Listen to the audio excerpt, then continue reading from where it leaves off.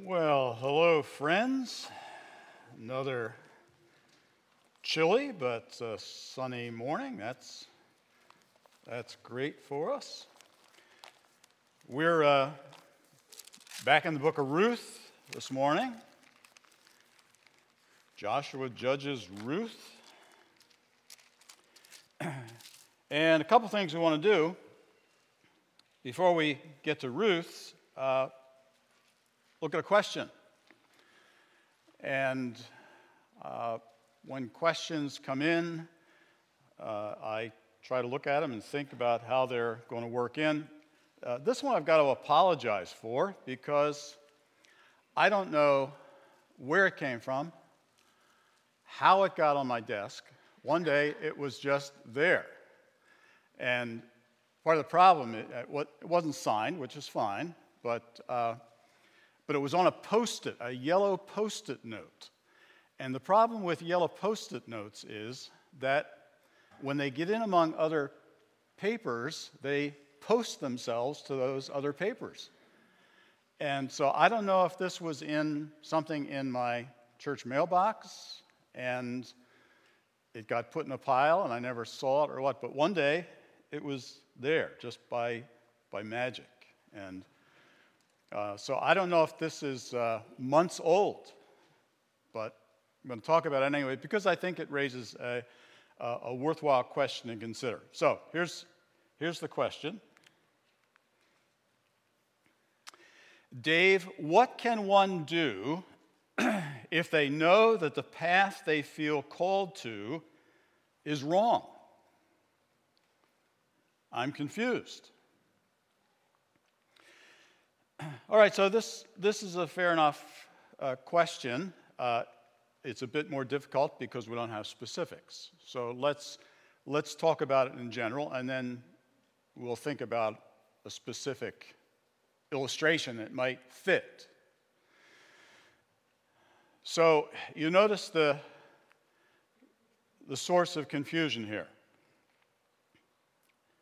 In the yellow, the person says that they know something is wrong. Now, this is obviously a religious question, right? Right and wrong, ultimately rooted back in our relationship to God and who He is and what He says. So they know that something is wrong. And on the other hand, they feel called. And calling is also a religious idea. You know, God calls Abraham out of Babylon to go to the Promised Land. God calls Saul of Tarsus to become Paul the Apostle to the Gentiles. So calling is something that we experience in our lives. But here the issue is that what we know seems to run counter to what we're feeling called to. So let me just talk for a minute about sort of general overview of how I would resolve something like that in my own mind and heart, and how we might help a person who's feeling this confusion. So, a couple steps here. One is to begin with the assumption that God does not contradict Himself or lead us astray. Simple enough. And I think the person asking the question has the same assumption. That's why they're confused, right? God doesn't contradict Himself, but I'm sensing contradiction here in sorting out whatever the question was. Well, if God doesn't contradict Himself or lead us astray, then we've got to assume that one side or the other, either what I think I know or what I'm feeling called to, one side or the other, something's wrong there. And the other possibility is that both sides could be wrong. So I've got to examine both halves of this confusion. So first, we might say, well, let's evaluate what we think we know. How do we know it? Well, maybe my conscience is telling me that a certain course of action is right or wrong. In the Bible, conscience seems to be a facility or a faculty that we are created with, and conscience, when it's functioning properly, speaks for God in our lives. Now, it's not infallible, and conscience can be abused and distorted. So, Paul can speak of those who have a seared conscience. It's scarred. It's burnt. It's not functioning properly. But when it functions properly, it's a voice for God, speaking for God into our lives. So that would be one thing to consult. What does my conscience tell me about this confusing situation? Does it speak? Maybe it does, maybe it doesn't. And then even more importantly, the question, well, what does God's Word tell me? Does that address the conflict that I am feeling? And if I say yes to that, part of asking that question about God's Word is the question, have I understood it correctly? Because I may have been told that the Word of God says a certain thing, and, maybe I grew up with it. And I assumed that what people told me was right, but I've never actually examined it myself. And so that's part of what we need to do, I think, in this sort of confusion. We need to evaluate what we know and try to clarify what God is saying. But then on the other side, we also have to evaluate this idea of calling. Calling is something that tends to be pretty private. I mean, God calls me to some things that he doesn't call you, and vice versa. And calling can be a complex thing to figure out. We ask questions like, well, how do I feel about this particular action or direction in my life? What do I sense? What do circumstances say to me? Because we sometimes have that intuition that God is calling us to something because circumstances fall out in a way that we say, oh, this looks like a direction I could move, and I believe that God is the God of providence and he oversees things, so this may be where I should move. We might be evaluating our own abilities, our own gifts, and say, this is who I am as a person.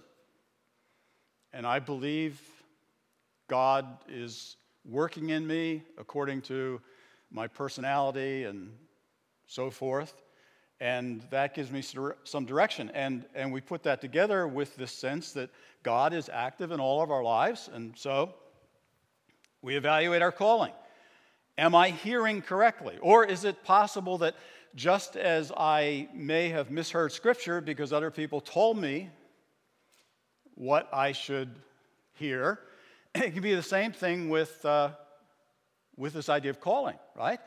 We could have some very influential person in our life who says, this is what I think God wants you to do. I think God has a wonderful plan for your life. And I think I know what it is. I've encountered people like that. I try not to be one of them. All right, so we got to evaluate both sides, and that should bring us to some clarity as we do that with a sense of humility and an openness to the Spirit of God and so forth. And along with that, then, I'd say, well, check with other people. Because in these things, especially in the idea of calling, it's very personal, it's very subjective, and sometimes we get too close to our own issues. And it's just helpful to have someone to come alongside and share with them what we think we're hearing and see how they respond. And if you do that honestly, you can't just go to your friend who is going to affirm you in whatever they say, right? It's better to say, well, is there a Christian I respect as someone who seems to be mature in their own spiritual life and their knowledge of the Word of God, and I trust them, and I'd like to share this with them, right? So there are ways to check, and overall, without knowing specific details, I'd say some kind of pattern like this is what I would encourage this person to follow. Now, I thought it might be helpful to think even in terms of a specific case. We don't know what this case is, so let's make up one. Make up one that has affected our congregation, even one that we talked about yesterday. Let's think about a situation where a woman in our congregation is desiring to know what her spiritual gifts are and how God would want her to use those gifts for the sake of the body of Christ. But there's confusion because there's all sorts of ideas out there on this within the Christian church. And there's books and articles and podcasts out the wazoo. So it's a great time for confusion. And so I could see where a woman could be in this very situation, or men thinking about trying to help our women and encourage them could have the same confusion. That is, on the one hand, what do I know? Or what do I think I know? What have I been told? What have I grown up with? What have I assumed?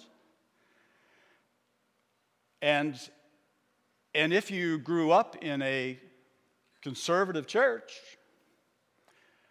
what you very likely heard was something along the line of women need to be quiet, at least when they're around men, and men need to lead. And that plays out in all different ways in particular churches, but you get the general drift. And that is built largely on a couple of very specific texts that the Apostle Paul gives us. And they seem pretty straightforward. So on the one hand, many of us have grown up with that background. We say, well, there's scripture for you, right? That's what we know. And that's what we've practiced. But of course, this whole question of the giftedness and calling of women has seen an explosion of discussion in the last 50 years. I mean, tons and tons. And it's from lots of people who love the Bible and are saying, did we get it right? And in some cases, they've pointed out some other texts, even other texts of Paul, that lead to some uncertainty. So a text that, growing up in a conservative church, we never talked about was the text in Romans 16 where Paul is giving all his greetings to different people. And he says, now greet Andronicus and Junia, Andronicus is a man's name. Junia appears to be a woman's name. So greet Andronicus and Junia, my fellow Jews, who have been in prison with me, who are honored among the apostles.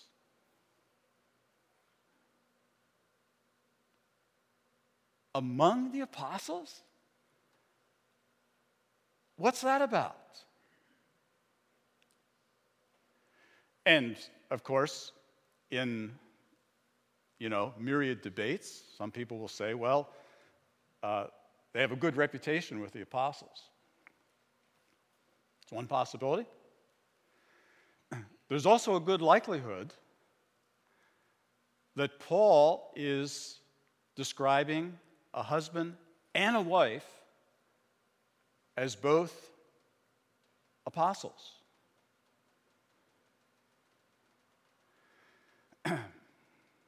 Friends, I grew up in Bible-believing churches, but the churches I grew up in, we didn't talk about that. In part because we translated it in a way that would not be a woman's name. So these are complicated questions, aren't they? And I could easily see how a woman would be confused. On the side of what do we know, and on the other side, what's my calling?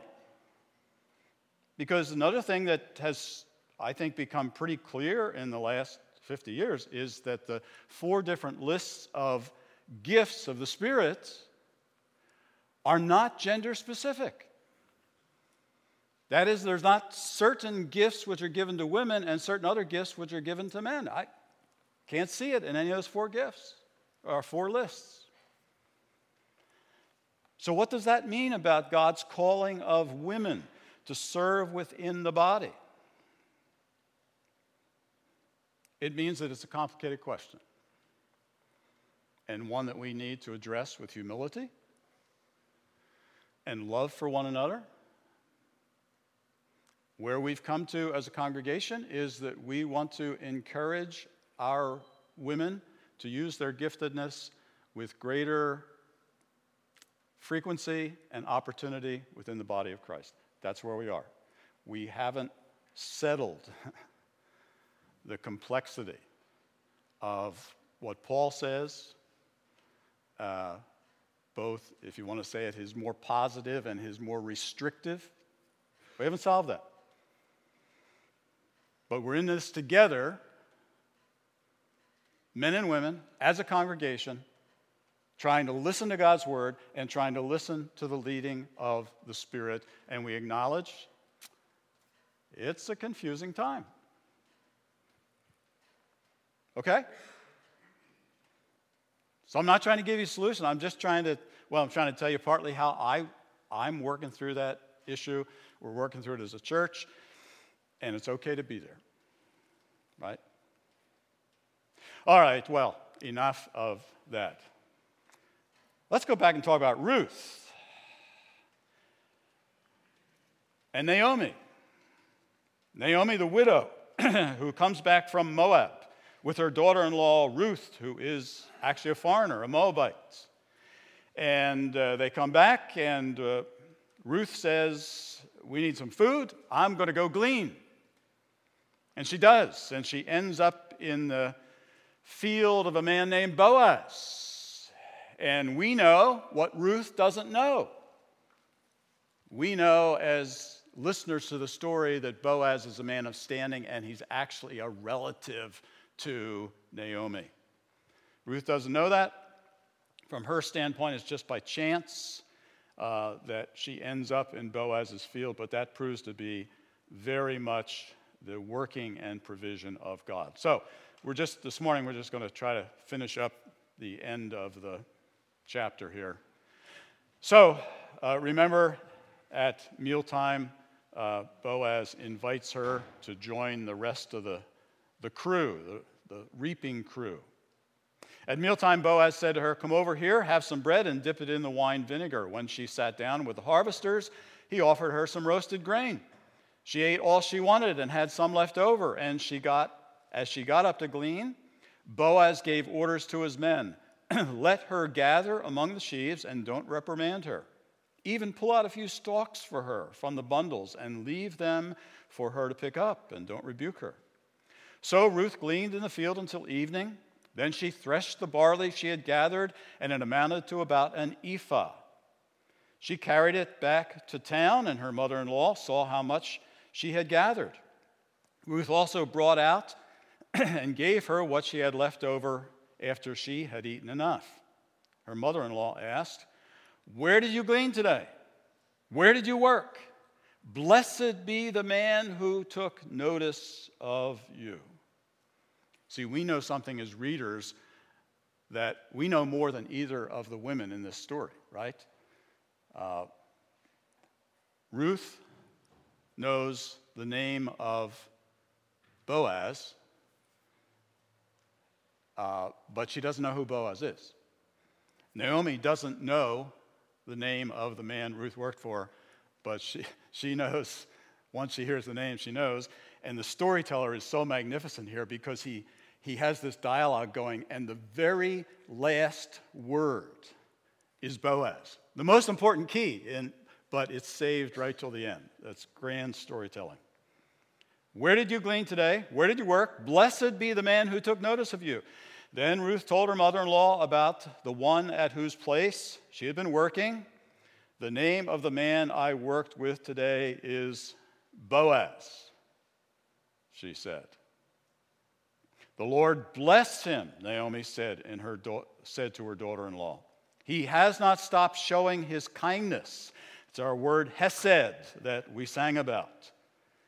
He has not stopped showing his kindness, his faithfulness, his mercy, his covenant faithfulness to the living and the dead. She added, "That man is our close relative. He is one of our guardian redeemers." Then Ruth the Moabite said, "He even said to me, 'Stay with my workers until they finished harvesting all my grain.'" Naomi said to her daughter-in-law, "It will be good for you, my daughter, to go with the women who work for him, because in someone else's field you might be harmed." So Ruth stayed close to the women of Boaz to glean until the barley and wheat harvest were finished. She lived with her mother-in-law. So, great part of the story. Naomi revives. She's been in a deep sadness and depression. She's lost her husband. She's lost her 2 sons. She says to the women of Bethlehem, "I went away full, but the Lord has brought me back empty. The Lord's hand has been turned against me." But now all of a sudden, Ruth comes back with unexpected bounty. Remember, Ruth went out to glean, to pick up the little bits around the edge of the field or little grains that have fallen off the stalks. And, it's subsistence stuff for the poor. But we saw last week, debated point, verse 7 in chapter 2, but we saw that a possible, and I think probably the right reconstruction, is that Ruth is a very gutsy woman. Even as a foreigner, she comes to the foreman of the harvesting group, Boaz's field, and she says, "I'd like to glean, but I'd like to glean among the harvesters." Remember how it's laid out? The guys go through and cut and drop the bundles, and then the women come through and gather the handfuls into sheaves so they can be carried to the threshing floor. And way back here come the gleaners, picking up the little stuff. Ruth says, "I want to glean, but I'd like to glean over here because there's more available. I think then when Boaz comes, he realizes who he is. He finds out who she is. The foreman says, this is her question. I think Boaz doesn't know quite what to do with the question. So he says, well, follow along with my women here and don't go to other fields. Stay here. And if you need a drink of water, go get a drink of water.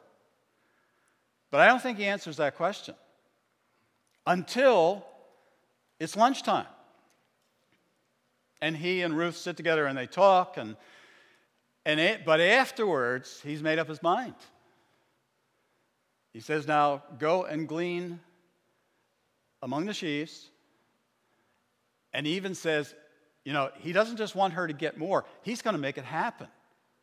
Because he says, guys, don't be too careful. Drop a few extra straws. It's a wonderful story. So there's this unexpected bounty that Ruth comes back with. She comes back with an ephah. How big is an ephah? Don't know. I mean, look in the data and speculations, anywhere from about 22 liters up to 35, 38 liters.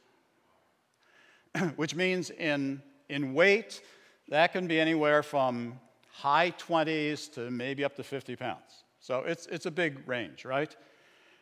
But even if it's at the low end of that, that's not what a gleaner gets. See? And Naomi knows it as soon as she sees it. What is going on? And her spirit begins to revive. And then she hears the story.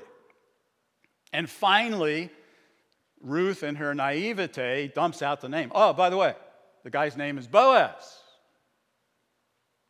And when Naomi hears that, then her response is just wonderful.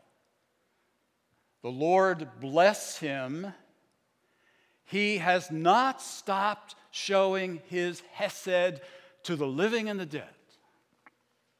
See, she was wondering about that. She was despairing of God's mercy and faithfulness. But suddenly, when she hears Boaz's name and she sees the unexpected bounty, for her, hesed has returned. He has not stopped showing hesed. Now, there's a debate there. It's a bit ambiguous. Is she referring to Boaz or is she referring to the Lord? And I'm on the side of those who feel kind of obvious that that's the Lord she's referring to, especially because of the reference to the living and the dead. Now that's interesting because it suggests to me that knowing who Boaz is and hearing that that's the field that Ruth has been taken to, that clicks for her, and suddenly she sees possibilities that she hasn't been seeing. Now, why does she see possibilities? Well, and how do we know that? Part of it is she says, God has not stopped showing his hesed to the living, to me, to Ruth, and to the dead. Elimelech and her sons that have been lost. Now, what can she mean by that? How is God showing hesed? And I think the answer to that is as soon as she puts Boaz together with what's happening, she begins to see possibilities in her mind. And that's what we need to finish with here. Boaz is in the position of a guardian redeemer. Redeeming in the Bible is the idea of delivering something or someone who is in trouble. That's what redeemers do. God redeems Israel out of Egypt because Israel's in trouble. And so he brings them out. And there is this position, if you will, or institution in Israel of the guardian redeemer. Who is that? Well, it's somebody who's a relative. The old translations would speak of a kinsman redeemer, right? You don't see that much anymore. You see this guardian idea, but kinsman is part of it. It's somebody that's connected to your family. Could be a very close relative. It could be more distant, as is the case with Boaz. But that's what Naomi knows about Boaz. He's a guardian redeemer. He's family, and guardian redeemers have a number of responsibilities in the Old Testament. Two of them seem to be very important for our future understanding of the book of Ruth. The first is the guardian redeemer is responsible to help preserve property. Here's what Leviticus says. If one of your countrymen becomes poor and sells some of his property, his nearest relative is to come and redeem what his countryman has sold.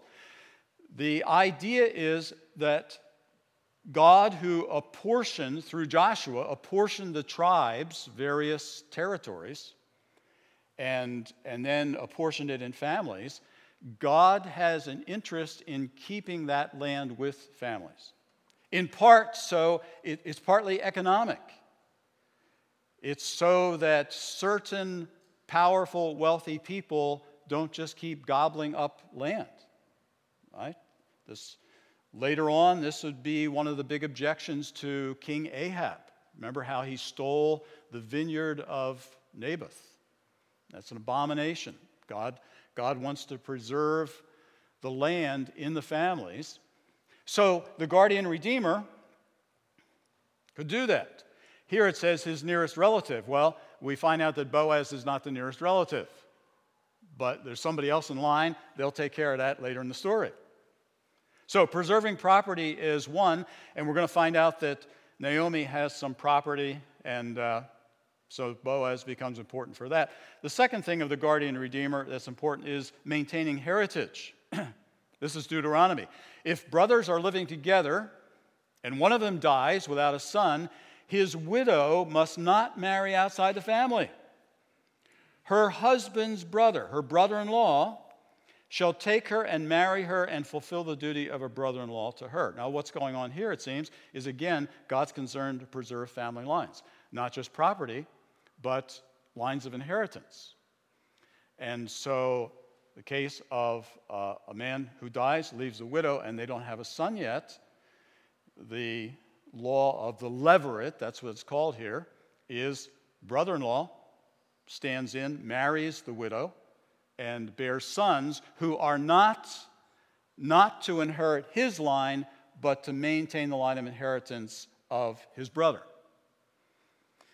Now, this exact case doesn't apply to Boaz, right? He's not a brother-in-law to Elimelech, but he's family, and he's a guardian redeemer, and evidently, this is where we don't have all the details, but evidently, this becomes part of the responsibility that Boaz, as a guardian redeemer, is going to assume.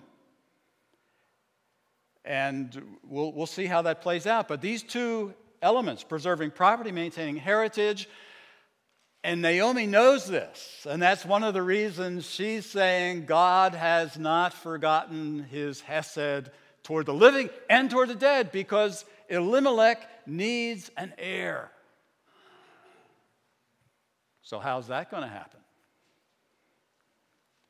Where does that leave us? Well, the Lord has cared for the immediate needs of Ruth and Naomi through the generosity of Boaz. Ruth has gleaned. It's been good. 8 weeks. Harvest is over. Ruth is still living with Naomi. That's hopeful, but the harvest has ended and the story is stalled. We have a feeling Boaz is supposed to be the hero here. Come on, Boaz, step up to the plate, man. It's been 8 weeks. You had lunch with her. And there's no indication there's any contact between Naomi and Boaz either. So what's going on? Why the delay? What's happening? And God doesn't explain himself. But we have an idea. as listeners from what has already taken place, we have an idea that Yahweh is in the neighborhood somewhere. And something's going to happen to resolve these issues. That's what we'll look at next week. All right. Well, I'm supposed to lead us in communion.